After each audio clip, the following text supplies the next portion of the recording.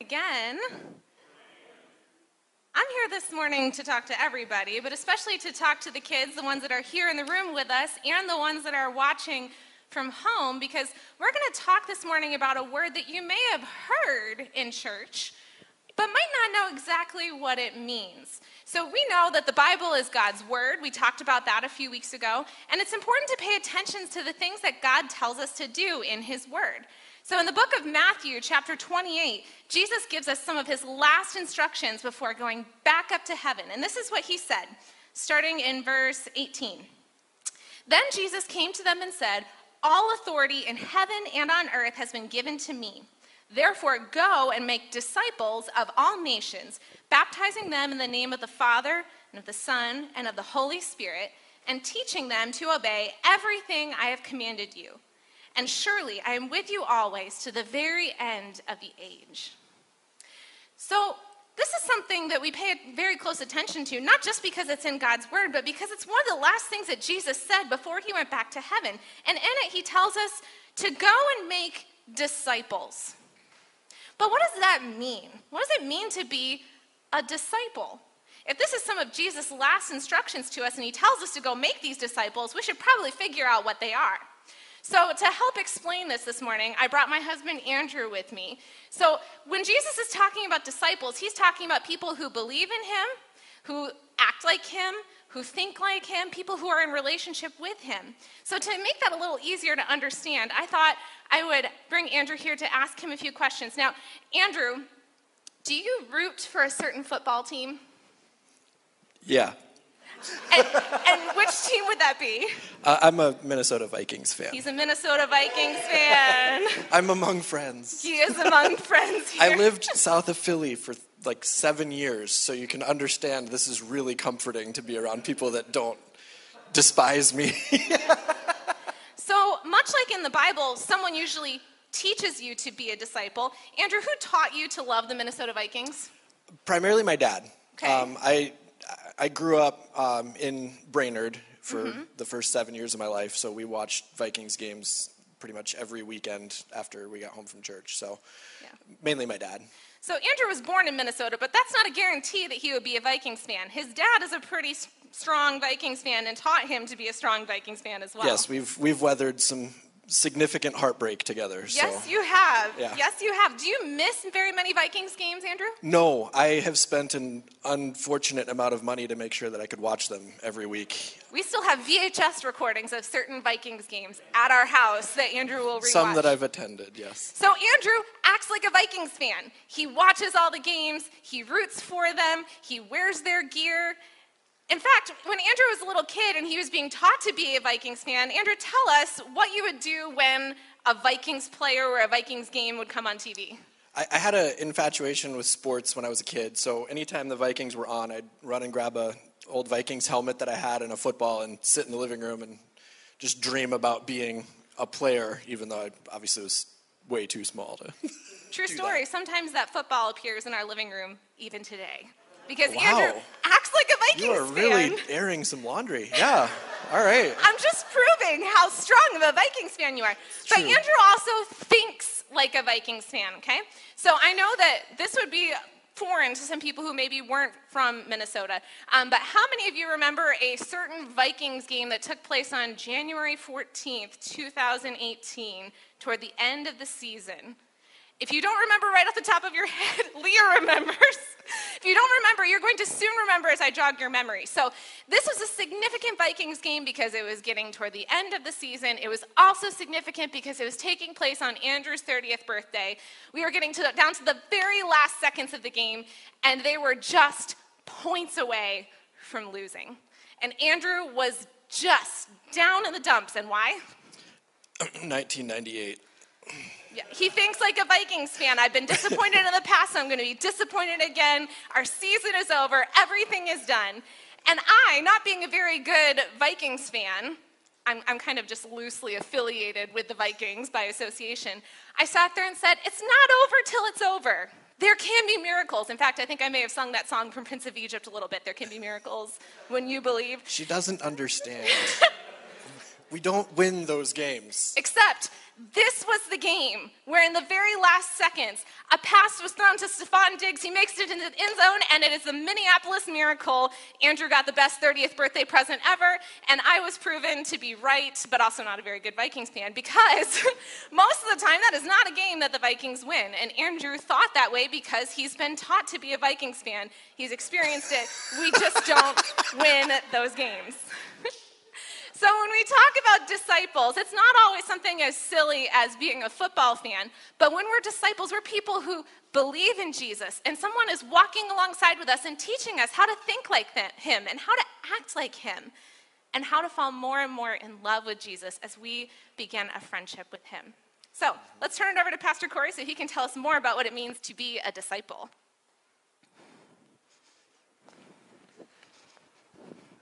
I didn't realize Andrew was going to talk. I thought he was just up there to be your emotional support animal or something.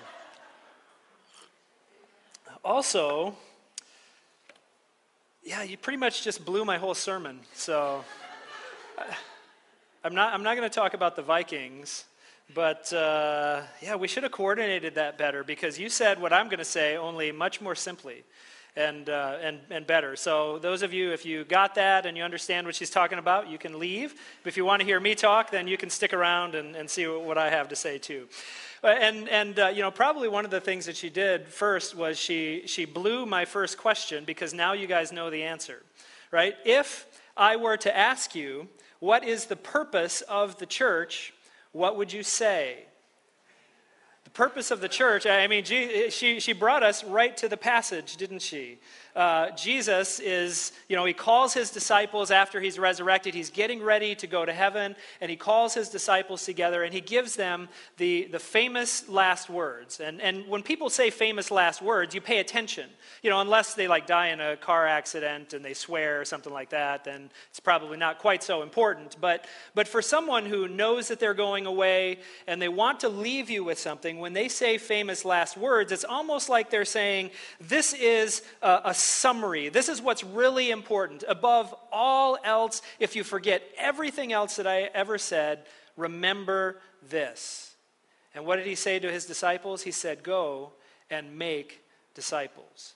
And he said, do it by three things. Number one, go. Number two, baptize in the name of the Father, Son, and Holy Spirit. Number three, he said, teach them to obey everything that I've commanded. In other words, teach them how to obey. So the purpose of the church is to make disciples. And it's very important that we remember that, because unless we understand why we were created, what our main purpose is, then it's really easy for us to get distracted by other things. And trust me, as a pastor, it's really easy to do that. It's really easy to sort of gauge the success of my ministry or gauge the success of our church based on how many people are coming on Sunday mornings, how great the worship service is, how many people we have in small group, all of those things, or even just to make people happy. Don't ruffle too many feathers. Make a good living for myself. But when we lose sight of our primary calling, then we start to go astray and we start to focus on other things. And so that leads us then to ask two critical questions. And again, Abby already answered them. Okay, kind of. What does it mean to be a disciple of Jesus? And then the second question is how does it happen? How does it work? Well, we're going to spend more time on the first one than the second one. We're going to give some hints at the second one. And then in future weeks, we'll talk a little bit more about how we make disciples. But we'll spend a little time answering that question. What does it mean to be a disciple, or what does it look like? What does a fully formed disciple look like? Now, throughout history, and even in different churches today, churches answer that question in different ways. For instance, there are some churches who answer that question by saying that a disciple is someone who knows and is committed to the truth.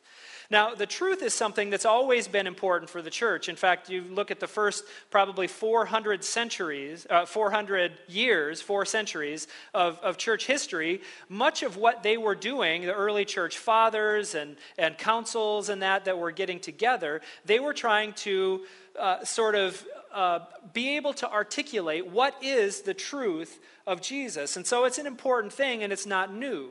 But in the modern world, much of how we think about truth actually comes from a guy named Rene Descartes. Have you heard of Rene Descartes before? Okay, he was the guy who said, "I think, therefore I am." And basically what he was saying was that what it means to be human is to be able to think rationally and to discern the truth.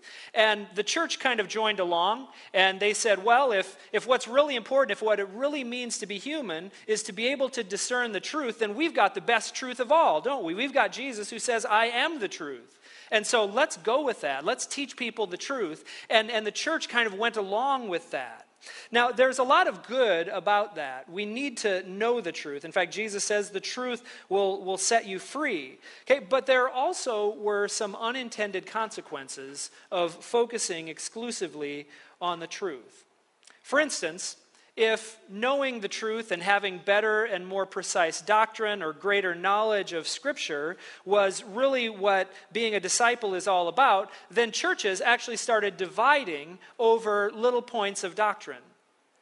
Not even, some of the major ones, but just these little points that Christians disagree about. And all of a sudden, we started new churches on the basis of those things because, hey, if being a disciple means getting to the truth, then we've got to be the most truthful of all.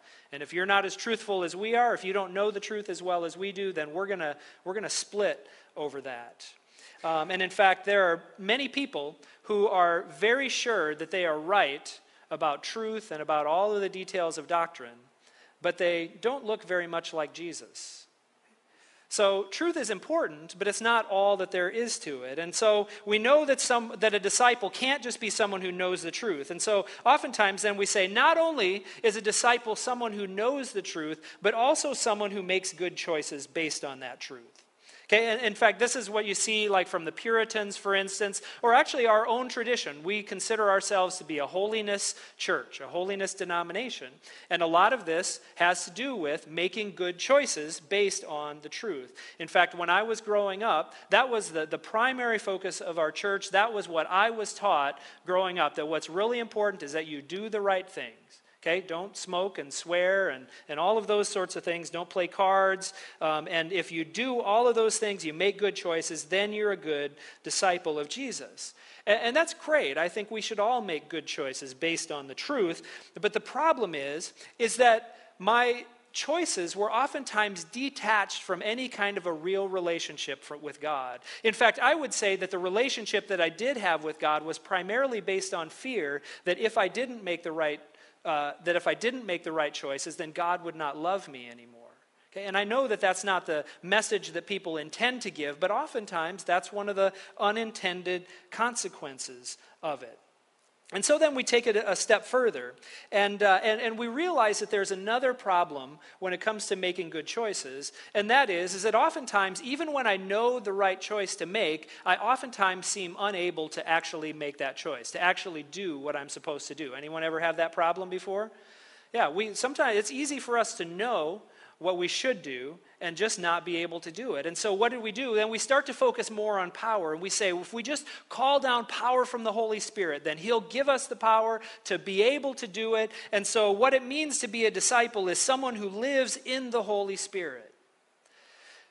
Well, the problem with that is that even the most charismatic of people who pray in tongues and heal people and all of that still oftentimes have a hard time developing godly character.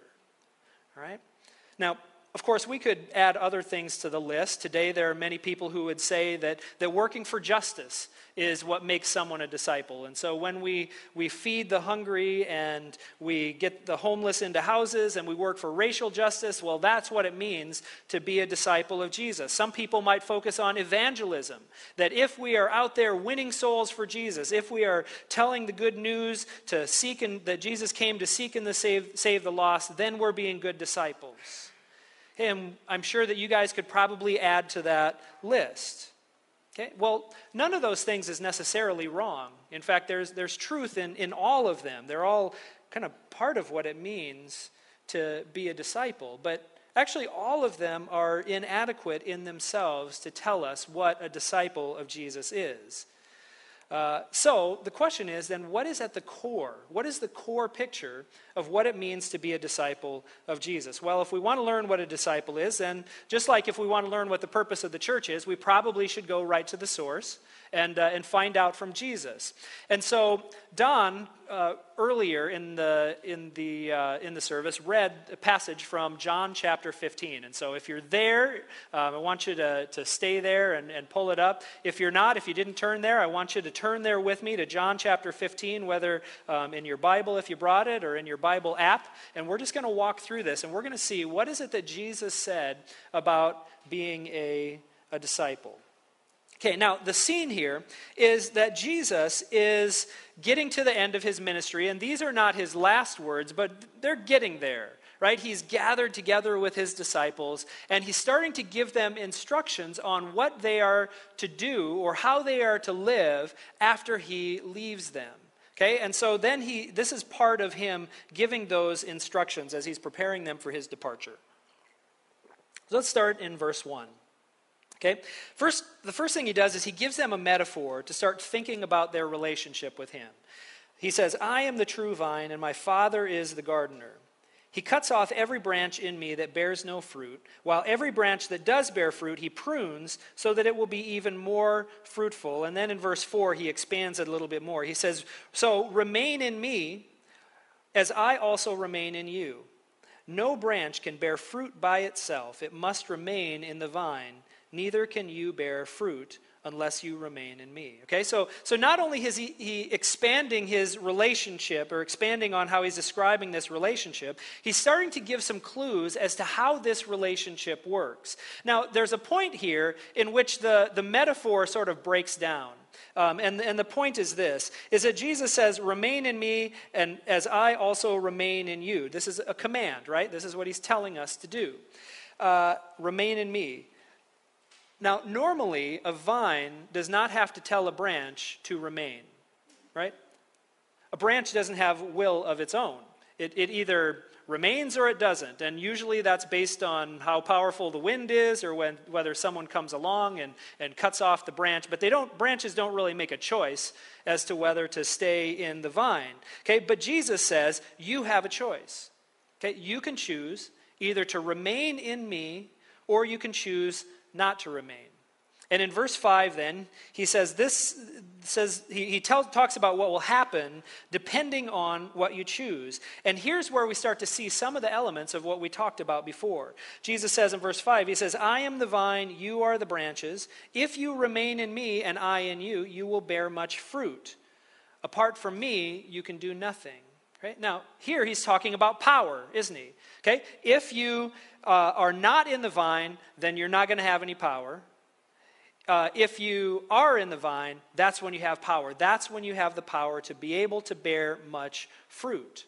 If you're not, then you are powerless. Okay? So we see some elements of that. Okay? Skip down to verse 7. He says, if you remain in me and my words remain in you, ask whatever you wish and it will be done for you. And then in verse 8, he adds this. This is to my Father's glory that you bear much fruit, showing yourselves to be what? My disciples. Okay? Bear much fruit, showing yourself to be my disciples. So how do we recognize a disciple? Well, a disciple is someone who bears much fruit. So the question is, what is that fruit? What is the fruit? Is it knowledge? Is it right choices? Is it power? Is it working for justice? Is it evangelism? Well, yeah, probably all of those things. But Jesus actually answers the question for us. Starting in verse 9, he introduces a word that answers the question, and this is what he says. Okay, see if you can spot the word that I'm looking for. As the Father has loved me, so have I loved you. Now remain in my love. Okay, so what's the word that Jesus introduces in this paragraph? Love. Okay, what is the fruit? It's love. It's actually the Greek word agape. You've probably heard that before. And, but we also find something really interesting here, because not only is love the result of being a disciple, it's actually the means to be able to get there. Okay, I know that sounds kind of complicated. It's kind of circular there, but stick with me and let me explain a little bit what I'm talking about. And this is going to be maybe a conception of discipleship that you've not heard before. And so I want you to stick with me because I think that if you understand love and if you understand discipleship this way, it'll unlock a lot of other things in Scripture for you. Okay, there's a guy named Jim Wilder who calls himself a neurotheologian. Neurotheologian. Have you ever heard of a neurotheologian before? Okay, he's actually a clinical psychologist, but a strong believer. He's actually a close friend of Dallas Willard. And one of the things that binds he and Dallas Willard together is they are obsessed with making disciples of Jesus. They love Jesus, they want to be like Jesus, and they want to figure out how to teach other people to know and to love Jesus, to be disciples. Well, as they were talking over the years, there's one of the issues that they came to that I think is pretty familiar to all of us. It shouldn't come as any surprise to anyone, is that sometimes, even when people know what we should do, for some reason, we just seem to be unable to do it. We just seem to be unable to do the things that we know that we need to do anyway. And not only that, as much as they wanted to change, they often seemed completely unable to do that. Okay? Sounds familiar, doesn't it? Well, Wilder says that the problem is that we believe that we are driven by our will. In other words, we believe that we're driven by our conscious thoughts about what we're doing. And so we think that if we can just train our will to focus on the right things, if we can train our will to try harder, and then eventually we will develop godly character. Okay? But that comes from a misunderstanding about what godly character is, or what being a disciple is. Because good character is not the ability to make a bunch of individual, isolated choices. No, character is when we become the kind of person who automatically does the right thing every time. Okay, that's what character is. Okay, and it's not a conscious thing. It's actually it's a subconscious thing. It's something that you do automatically. Okay, and so the problem is that kind of character is not formed by our will. It's not formed by our conscious processes. Character formation actually happens in a different part of the brain. Okay, remember, he's a neurotheologian. Right? It isn't formed in our conscious mind where we think really hard to try to do the right thing. Our character is actually formed by our attachments. And here's what he means. I used to think that agape love was an act of the will. And so I would talk about agape love at weddings. In fact, I did one recently. And basically how I described agape is that it's this tough kind of love that will think of the other first no matter what. Okay, and I described it in a way that had a lot to do with our willpower, seeking out the other person's good even when we don't feel like it. But what Wilder said is, he says, that's not strong enough. But we have motivations inside of us, God-given motivations that are actually even stronger than our conscious willpower. Okay? And he explains it. He explains agape by asking questions like these. He says, what sort of love will root and ground us? What love will send us into burning buildings to find a child?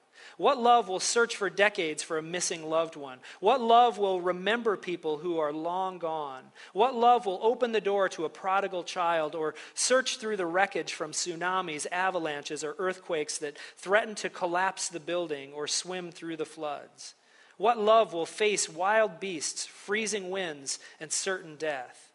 We're talking about attachment love, which comes from the heart. And what he's asking is he's saying, is there a motivation, is there a love that is more fierce than the love of a parent for their child, or the child for their parent? Okay? It's the most powerful motivator we have. Like there is nothing that will overcome that kind of a motivation. And that love doesn't come from our conscious mind or from our willpower. Okay? And it's formed far, early on when we're babies, far before a baby has any will at all. It's a God-given bond that is cultivated through joy-filled relationships. And you can see a picture of it when you think about a mother feeding her baby. and the connection that happens during that time. Or when their eyes lock on each other and that baby sees the face of his mom. And all of a sudden, they start to think not just in terms of I, but they think in terms of we.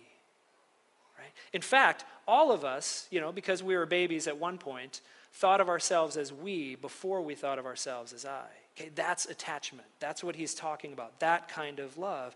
And what Wilder says is that the real and lasting change only comes when we have this kind of attachment to Christ and we build our identity in him. Okay? And that thought helps us understand what the Apostle Paul talks about so much when he talks about being in Christ. Okay? It's not just a matter of, attending worship service or things like that. Being in Christ, finding our identity in Christ, thinking of it as we before me. Okay, now I want you to think about that description of love as we continue on in this passage. Okay, love as attachment. In fact, every time I use the word love, think in terms. You don't have to use the word attachment. For a lot of you, that's kind of dry and all of that. But think about this idea of attachment and identifying with someone. Okay, so verse 9, and again, this is Jesus speaking. He says, "As the Father has loved me, so have I loved you. Now remain in my love." Okay, and so we might say that as the persons of the Trinity identify with each other and are attached to each other, Jesus says that is the kind of attachment, that's the kind of identity that I have in you. And now he's asking us, I want you to have that same identity in me.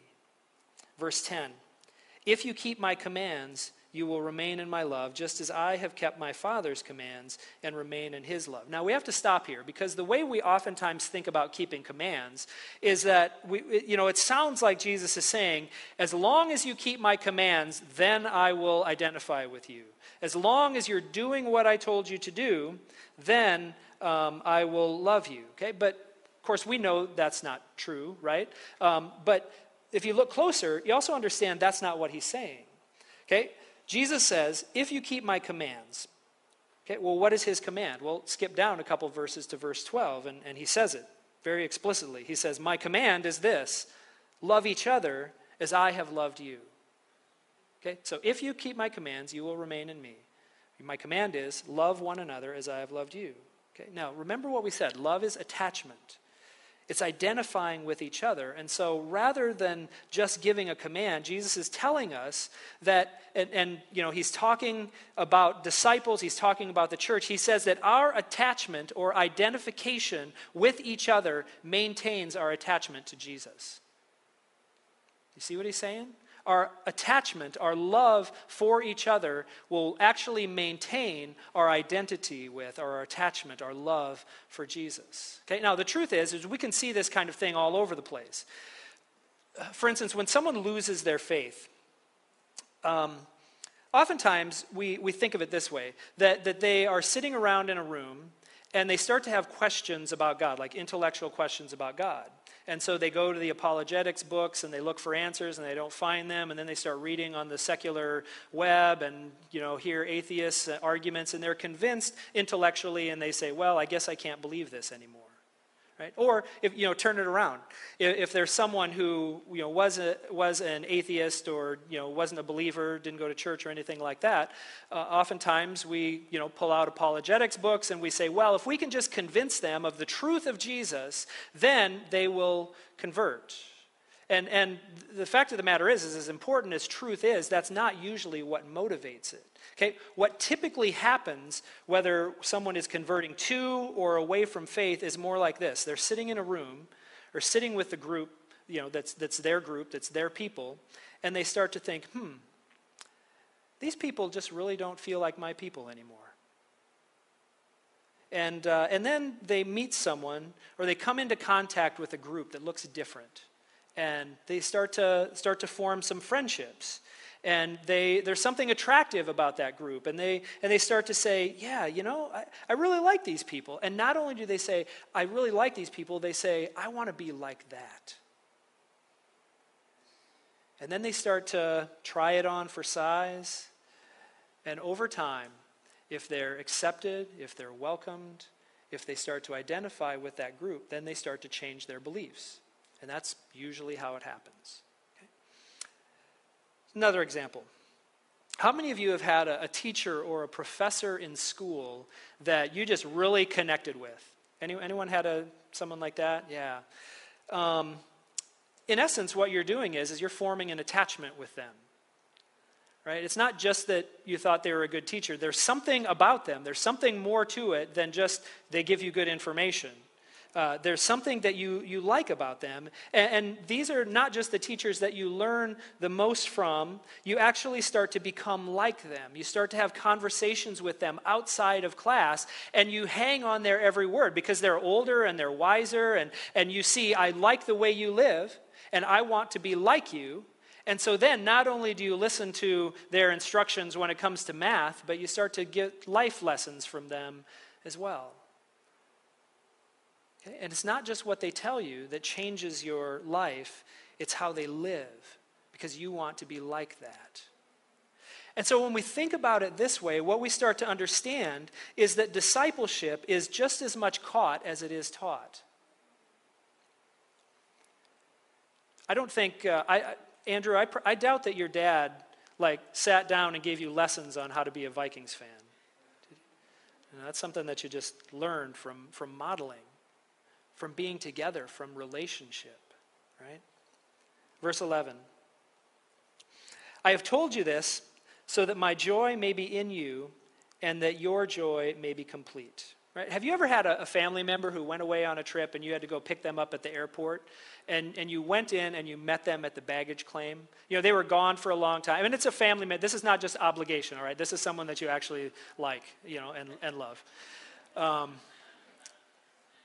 What happens if you're thinking about Minneapolis Airport, they come down the escalator to the baggage claim?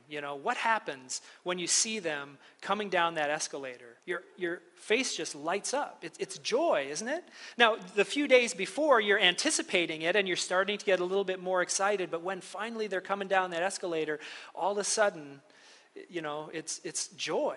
And you can look around, and this is happening in all kinds of different places. And like I said, when you're leading up to it, there's this sort of anticipation that happens, but when they get down there and you get to the point where you can embrace, before social distancing measures were in place, of course, when you could actually hug,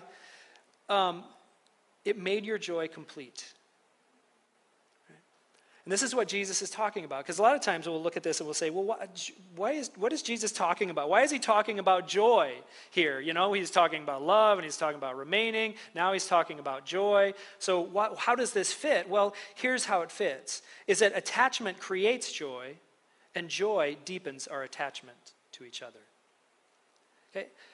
Now, this is a different way to talk about discipleship than a lot of people do. A lot of people, when they think about discipleship, they think about boring Bible studies and, sitting at home, quiet, fidgeting, trying, We think about discipleship that way, okay? But that's not the way Jesus talks about it, right? He says what you're doing is you're completing Jesus' joy and deepening your attachment with each other.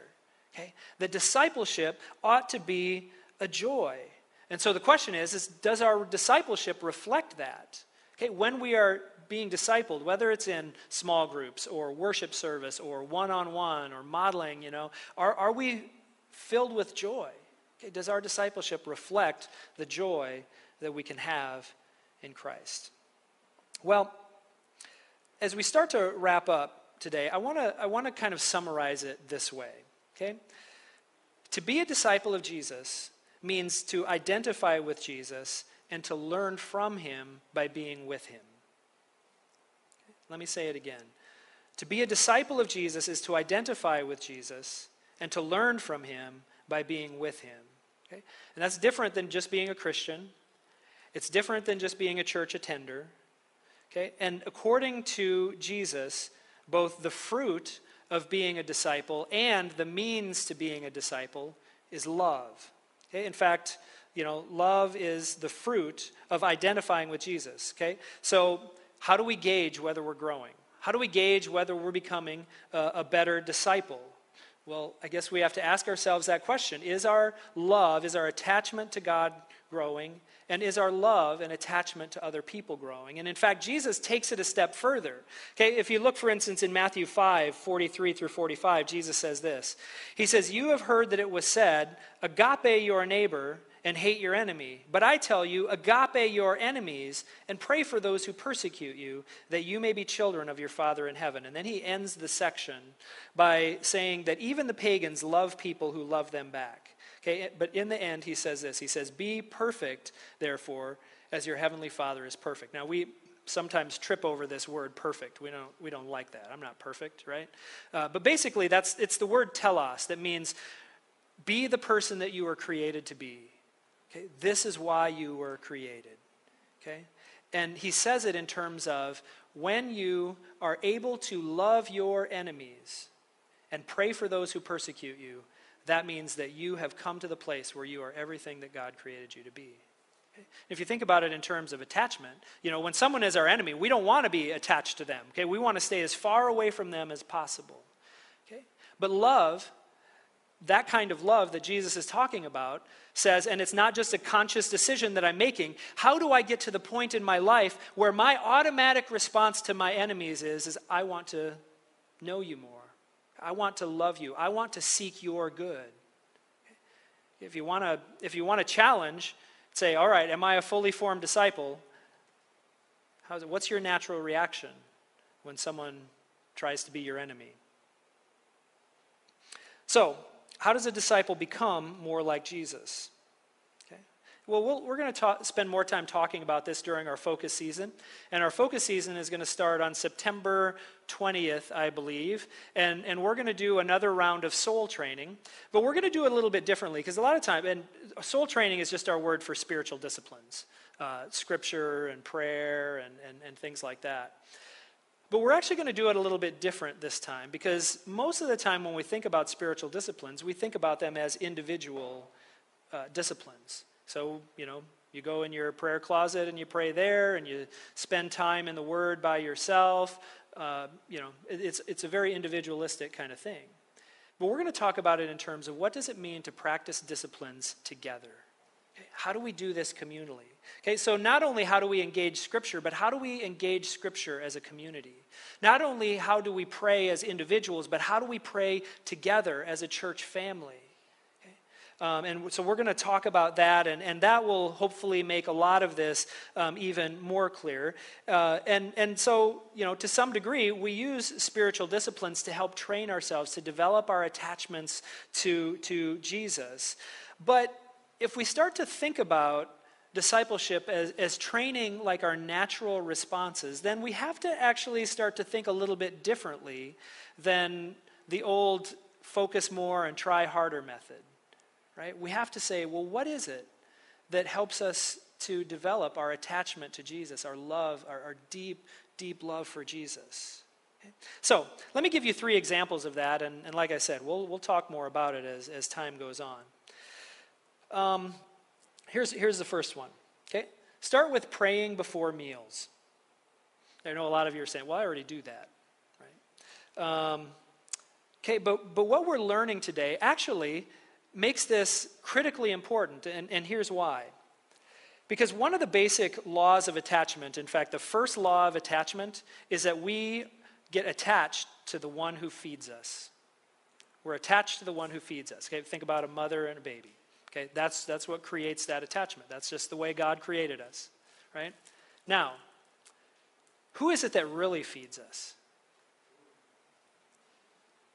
So when we sit down and we have this, table full of food in front of us, rather than just praying our rote prayer, how do we pray a prayer that acknowledges that it's God that is the one that feeds us?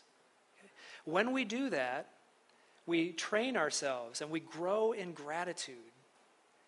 And we say, man, God, without you, we wouldn't have any of this. And we start to develop this, and gratitude and joy and all of those things are things that help develop this attachment kind of love to people. And so when we just take the time to acknowledge that God is the one who feeds us, Okay, and we start to grow in our attachment. So that's a simple one, and it's good because it's one that you already do probably, right? So you just have to kind of change your mindset on it a little bit. Here's another one. Is to change, another one, and this is just about changing your thinking patterns, right? How about this? Don't think about Jesus, think with Jesus. Okay, don't think about Jesus, think with Jesus. Now, there's some more neuroscience background that can help explain this too. I'm not going to go into all of that, okay? But when Jesus says, remain in me, he's talking about an ongoing relationship. Okay? He's not just saying, meditate on some of the things that I've said, meditate on atonement theology, although that's fine. I mean, you can do that if you want. But he's talking about an ongoing relationship. And so, on a day-to-day basis, rather than thinking about Jesus, think with Jesus. When I'm away from my wife, I think about my wife. Okay? But when I'm with her, I actually think with her, right? When I'm sitting next to my wife, I don't spend a lot of time thinking about her, right? But if I want to know what she's thinking, what she's doing, I ask her, and we have a conversation. And I don't have to wonder anymore because she'll tell me what it is that I'm thinking, what she's thinking, okay? Now, remember this, Jesus is with you. He's always with you. And when we think about someone, there's this sort of internal separation that happens. It makes me think, well, I'm thinking about her because she's not with me. The same thing happens with Jesus, right? If I'm just thinking about Jesus, it's hard for me to acknowledge that, you know what? Jesus is right here with me. And so rather than just thinking about him, let me think with him. And so talk to him like he's actually there. And not just during your prayer times that you set aside, but throughout the day. Jesus, what should I learn about this situation? Jesus, what do you want me to see here? Okay, Jesus, what do you want me to learn? Okay. Just practice being with Jesus. He's already with you, so you may as well talk to him, right?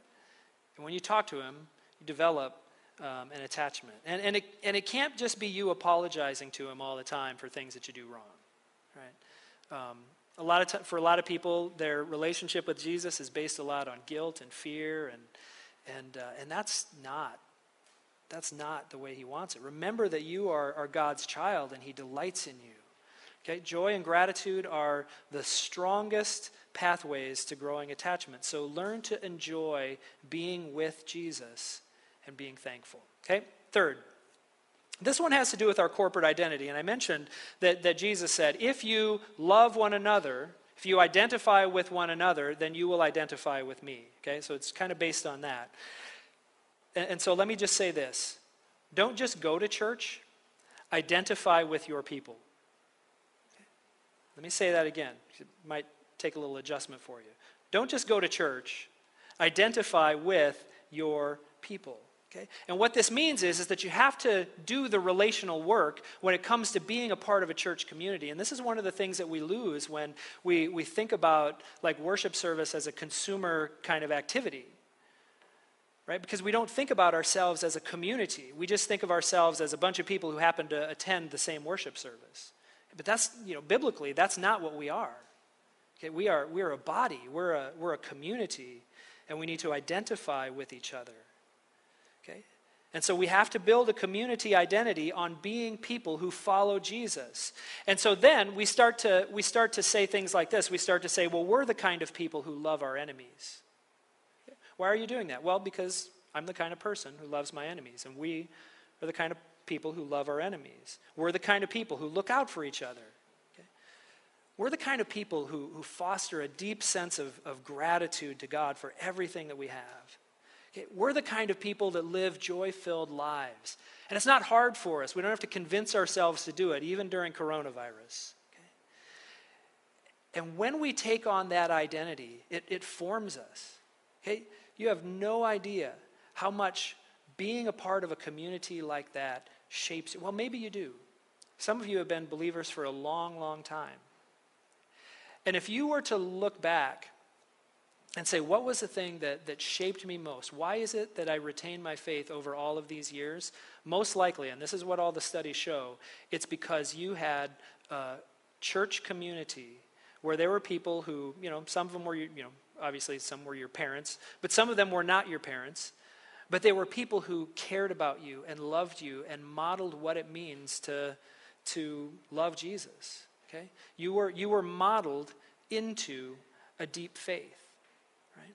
So it's critical. And so that's why there's an even greater reason to do this, more so than just your own spiritual growth. Okay? It's for the future generations. Right? Why is it so important that we become the kind of people who future generations? Okay. This is something that I actually believe that God arranged in this church here before I even knew how important it was. You know, we, for a couple of years, wanted to hire a family ministry pastor, and now, of course, we've hired Pastor Abby. And when we were doing that, we thought it was the right thing to do. We thought it was something that God was calling us to do. But the more I've learned over the last couple of years, the more I realized how critical this is moving forward in the church. And in a few weeks, Pastor Abby is going to preach, and it's going to be kind of a vision. I'm putting a lot of pressure on you now, but it's going to be kind of a vision for family ministries here, or actually intergenerational ministries. And one of the things she's going to say, so you better write this down, because I told people you're going to say this, all right, is that family ministry is not just a fancy name for children's ministry. Okay? It means that all of us, whether we're children, whether we're parents, whether we're teenagers, we all have a role to play in this. Because it's community that shapes us. When we have an identity with each other, it maintains our identity with Christ. And like I said, all the studies show that this is how faith formation happens in kids. It's not just about sending them off to an hour of Sunday school. It's about a whole life in a community that follows Jesus. And that means that there's a lot of pressure on us as leaders to make sure that we are not just creating, but maintaining that kind of a community. And you guys need to hold us accountable to that, right? If you think, well, we're not doing that, then, man, give me a call, send me an email, and say, hey, what's the plan here? How are we gonna do this better? All right. Well, those are just a few ways to sort of think about this in terms of loving attachment to Christ. And it's a little bit different than what we often think about when it comes to discipleship. But what would the church look like if attaching to Jesus and identifying with Jesus and leading other people to do that too was the sole focus of everything that we did? What would it look like? Well, we're going to find out, because that is the mission of the church. And when we talk about discipleship, that's what we're talking about. Lord, thanks for today, and we thank you that you, as God, want to be attached to us, that you want to identify with us. And sometimes that fact just blows my mind. Like, why in the world would you ever want that? And it fills me with gratitude. It fills me with so much gratitude to know that the God of the universe not just knows my name, but is not embarrassed or ashamed of me, but wants to have a deeper relationship with me. And so, God, I pray for this church today. You know, as we talk about the sole purpose, the main purpose of the church being to make disciples, oftentimes that can be a convicting thing for me, because I think sometimes I lose focus. But God, I pray that you would not allow us to lose focus, because we believe that life with Jesus is just better.